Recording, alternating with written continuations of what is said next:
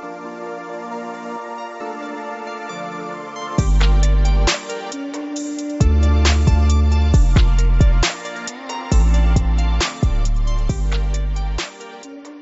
today, hopefully, as you came in, you would have got one of these little bracelets. Hopefully they haven't fallen apart already. I had to make one size that fits all, so if you've got a particularly small hand, I know you might lose it easily. But please hold on to that. You'll understand soon enough. And if you are joining us today, because I'm aware we have St. Mary's with us today, we have been working through the book of Acts, and here we are at the end of it. Acts 28 verse 17, we are finishing the book today. So you have come on a great day. Hopefully it won't be confusing.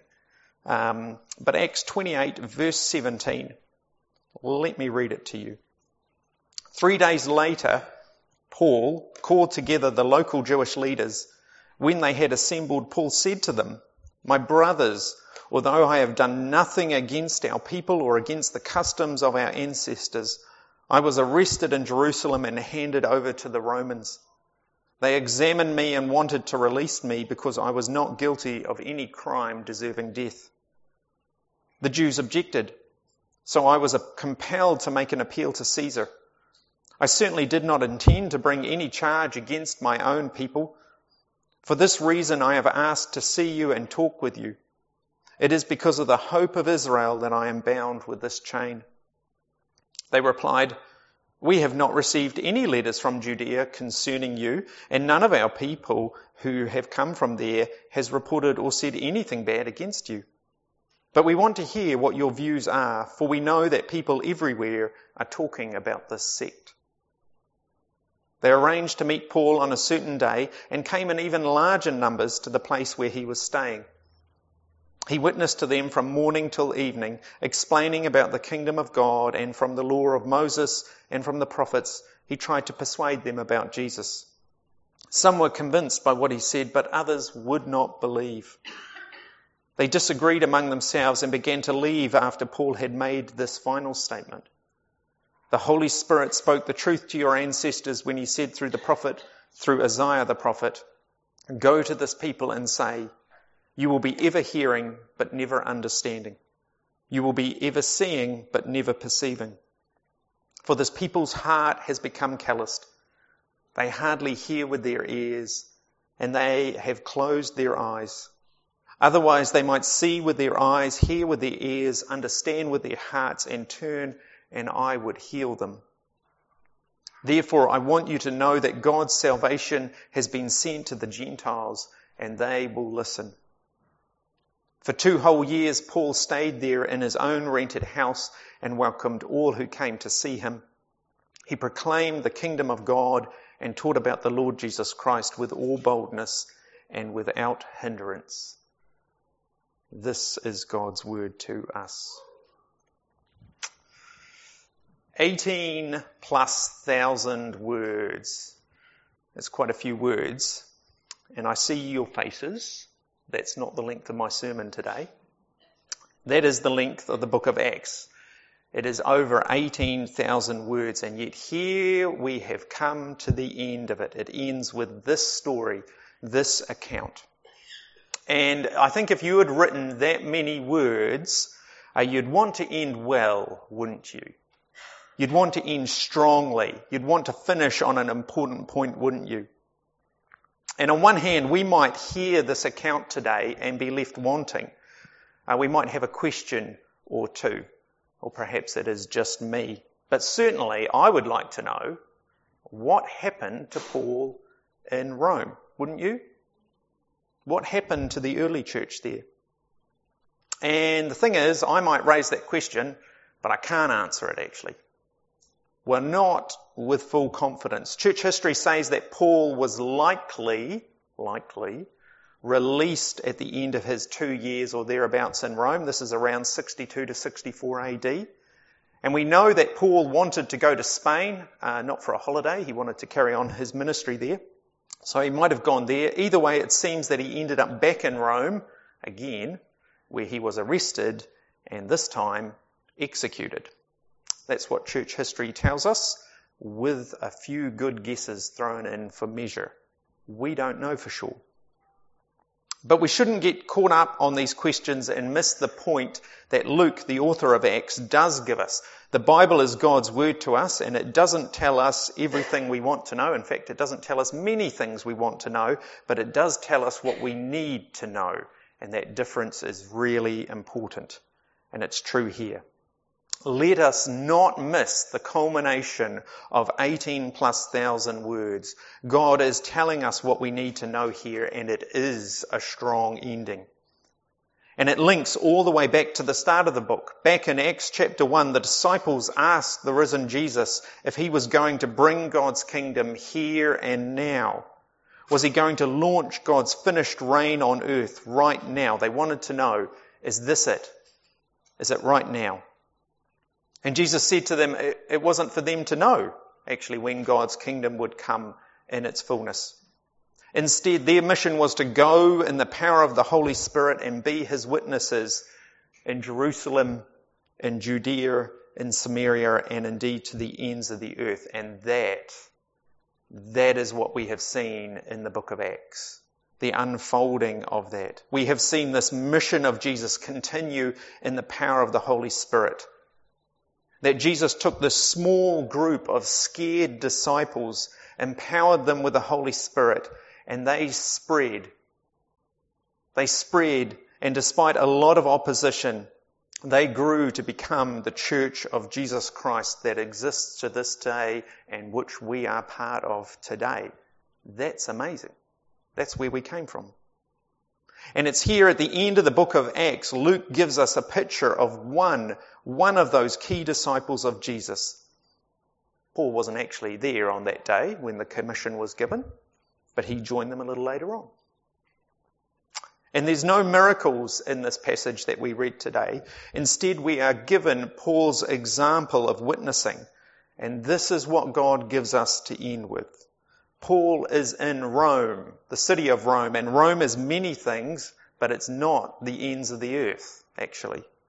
If anything, Paul was the center of the world at this time. It was the seat of the greatest power on earth, the Roman Empire. And here Paul is, and what is he doing? He's witnessing to Jesus. He is carrying on the mission of Jesus in the power of the Holy Spirit, and we are meant to see this and to take it to heart. And if you like things broken down for you, I've got 3 points, 3 easy points. Paul is an example to us of what our witness contains, what our subject matter, our focus, our content is. Secondly, Paul is an example of the mindset or attitude we need to have as witnesses of Jesus, and I'm going to spend most of my time on that one. And lastly, Paul tells us or shows us why we witness. He tells us what our motivation is, what our stimulus for keeping going, because at times it's hard to keep going. It is. In the face of opposition and rejection, it is hard to keep going. But let's get into it. And the first 2 points, what the content of our witness and, I've forgotten that already, and our mindset, they're actually found in the final verse, the very final verse of the book of Acts. Verse 31, Luke tells us that Paul proclaimed the kingdom of God and taught about the Lord Jesus Christ with all boldness and without hindrance. Now that's not an actual finishing point. It's not as if Luke's pen or quill or whatever he's using ran out of ink there. He's finishing on this verse intentionally. No, this is an example and a testimony to us all. Our content, the good news we have to share is that God's kingdom is open. It hasn't come fully yet, but it has started to come, and importantly, it is open to anyone, and that it can be entered by anyone because of Jesus. This is what we proclaim. This is what we teach. And I'm going to be incredibly quick about this point because, well, actually, all the rest of Acts before this has sort of shown us this again and again and again. But Luke makes this clear by repeating this earlier in the same story today. In verse 23, Luke told us or showed us that Paul witnessed to them from morning till evening, explaining about the kingdom of God, and from the law of Moses and from the prophets, he tried to persuade them about Jesus. Exact same thing. The Bible is key for understanding Jesus and why he came and died. We should know how it helps us understand Jesus. But the main point here is that Paul shows the content of our witness. This is what our witness to others, our witness to the world should contain. And we need to explain it. We will try and be persuasive. We need to proclaim it. And we need to teach it. And I could use a lot of other words there as well, a lot of other action words. But the point is that all of these actions of explaining and persuading and proclaiming and teaching, they are our witness. Maybe you will do more one at one time and another at another time. The point is, we do them. So before anything else, do we know the content of our witness? What we are trying to get across to people. God's kingdom has come and is coming. And it's open. God's kingdom is open. It is available to people to enter. And this is incredible. But they must come humbly. They must come humbly relying on Jesus. This was Paul's witness. It has been the church's witness across the centuries, and it is our witness today. This is the content of our witness. Our second point is the mindset we have when we witness, and this is really important. I'm not minimizing the content, but as I said, all of Acts has been repeating this to us again and again and again. And this is what our bracelet, though, reminds us of today. Because this final story of Acts spends a lot of time on this point, on our mindset. It doesn't just tell us that Paul witnessed boldly and without hindrance. It shows us what this looks like as well. And think about Paul's situation here. He is in Rome. He is falsely accused by his own people. He has been beaten up. He has been lied about. He has lived with chains or in imprisonment for multiple years. He has people who want to kill him, to shut him up. And what does Paul do? He just keeps speaking. He just keeps on witnessing. He keeps sharing with anyone and everyone who will listen that God's kingdom is open to them and that Jesus is the way in. I mean, isn't that sort of hilarious? Here's this situation. People are trying to kill him, and he just carries on and keeps talking to more and more and more people. Paul might be the one in chains, but he is now witnessing in the center of power to the powers. And if we know the story leading Paul to Rome, then we know Paul has witnessed to everyone along the way, including the people who are going to judge him. Paul would write about this time in his letter to the Philippians saying, "Now I want you to know, brothers and sisters, that what has happened to me has actually served to advance the gospel. As a result, it has become clear throughout the whole palace guard and to everyone else that I am in chains for Christ. And because of my chains, most of the brothers and sisters have become confident in the Lord and dare all the more to proclaim the gospel without fear."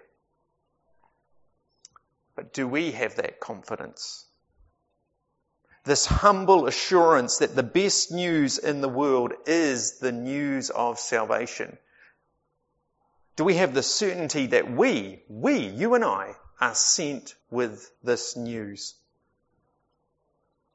That this news is so great that as great as it would be today if all of Australia was rained on, and that would be great news, that actually the news you have to share with your neighbours is actually even greater news.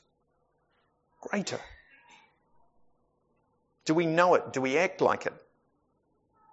Paul was in chains. He was a prisoner on house arrest, admittedly. But he was bold, wasn't he? He wasn't restrained.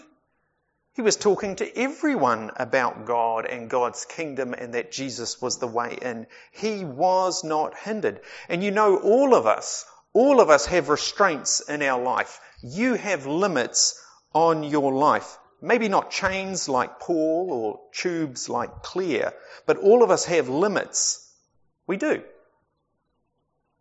But what are we doing with God's word?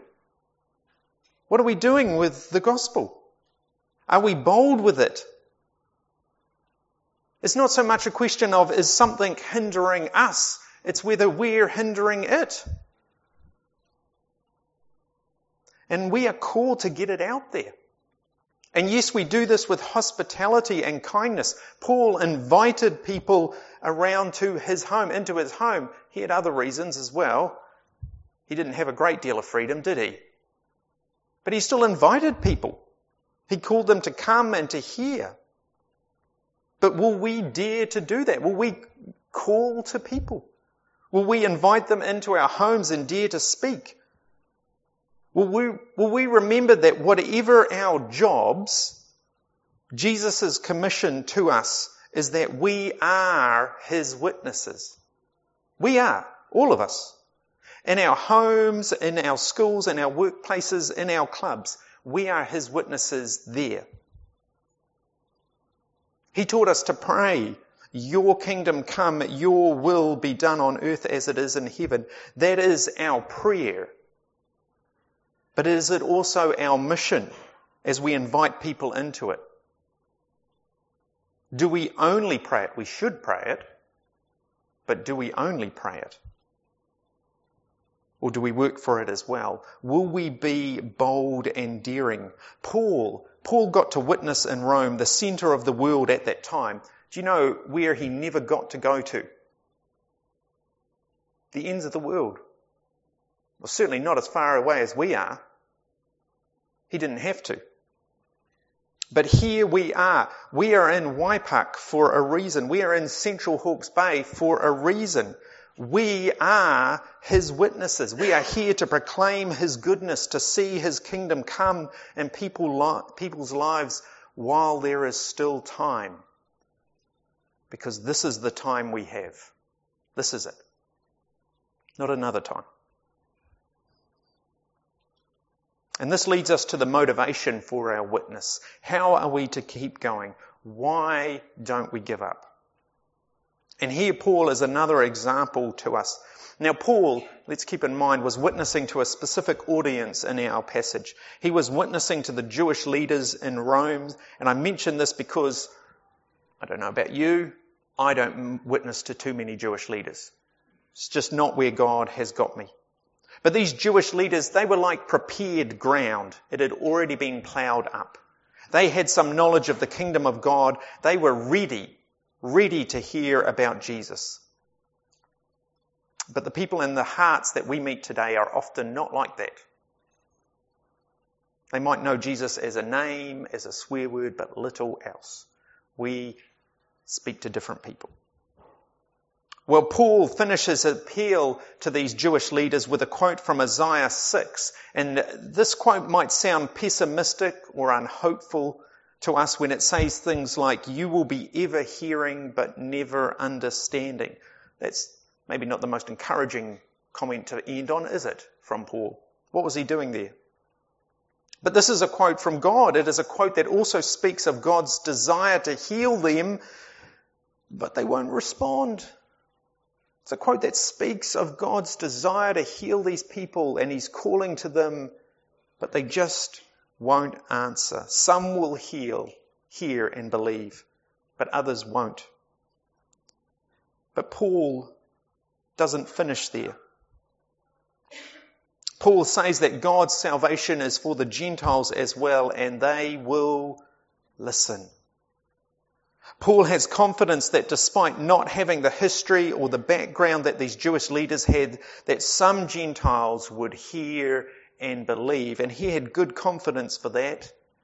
He'd been to many Gentiles and seen it borne out. And Paul was right, wasn't he? Ever since this time, since Paul was in Rome, it has been messy getting the good news out. It has cost people their lives, but people with no knowledge of God have heard and believed. While some Jews have excluded themselves from God's kingdom, many Gentiles have come in. You realize the Roman Empire is gone. It's gone. But the kingdom of God is in fact growing and growing. I knew a guy at a previous church called Ron. I knew him after these events, but Ron's background was one of gang life. He was a big man and he was a hard man. He did many things he shouldn't have done. And the consequences of those things caught up with him actually. When the police would pull Ron over in his car, before going up to his car, they would call for extra cars to come and back them up. This is who he was. They knew him well. But Ron had a neighbour who was a Christian, and over time Ron heard about Jesus. He was even given a Bible, which amazingly he did actually read. And a point came in Ron's life when he believed. This Gentile sinner who knew nothing about Jerusalem, he knew nothing about Abraham or Isaac or Jacob. He was hard ground, and he was here at the ends of the earth, and he heard and he believed and he entered God's kingdom. And you don't know him, but he is your brother in Christ, and you can meet him one day. Not everyone will believe, but some will. Some will listen. Including those with no history, no connection, no knowledge. The kingdom is open to them, but do we believe it? Do we believe that despite the rejection we face from some people, and we will, that some will listen and live? Because we need this assurance. We need this encouragement to keep going. We need to know that while we are called to witness to God, that God is working too, calling people to himself, bringing people in from the highways and the byways, because he wants his kingdom full. He wants it full. He doesn't care about their background or clothes. He cares that they come. And so Acts, it ends without a conclusion. It ends without a conclusion because God's kingdom has not come fully yet. It's still been filled up. This is the time. This is the time for us to make God's offer. God's good news, God's Son known to the world. This was Paul's witness, and this is the witness we are called to make as well. Let's do it boldly, and let's do it without hindrance, and let's pray together.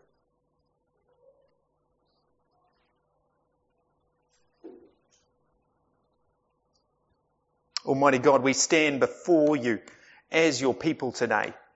But there is a long history of people before us, people that you have redeemed for yourselves. You have redeemed us, and we believe you are redeeming people still.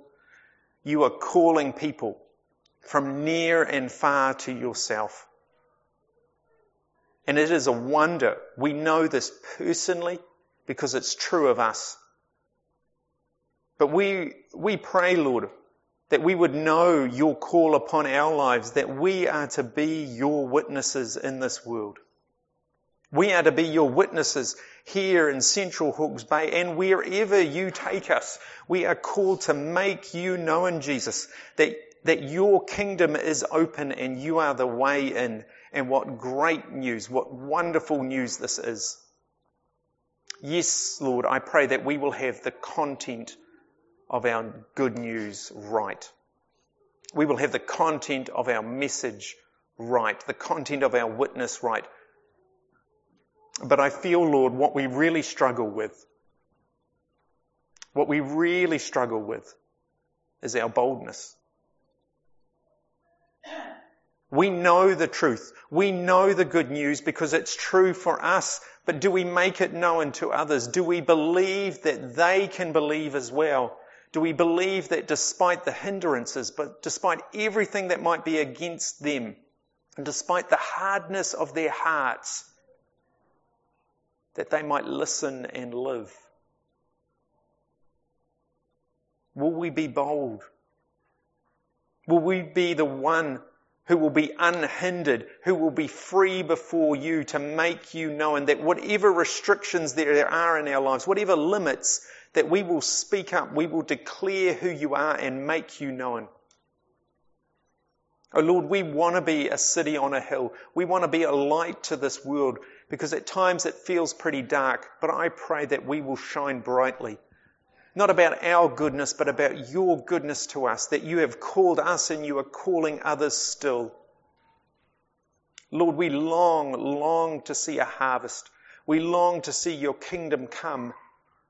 But this is the time to fill it up. This is the time to bring people in. And I pray wherever you have us this week, we are going to be out in this world, in the highways and the byways. We are going to be meeting people. May we call to them. May we invite them. Please give us wisdom about what we say and about what we don't say. Please give us sensitivity to where they are at and lead us by your Holy Spirit. You have given us your Spirit. Help us to listen and be obedient. I pray this. O Lord, for us all, that we would see a great harvest here.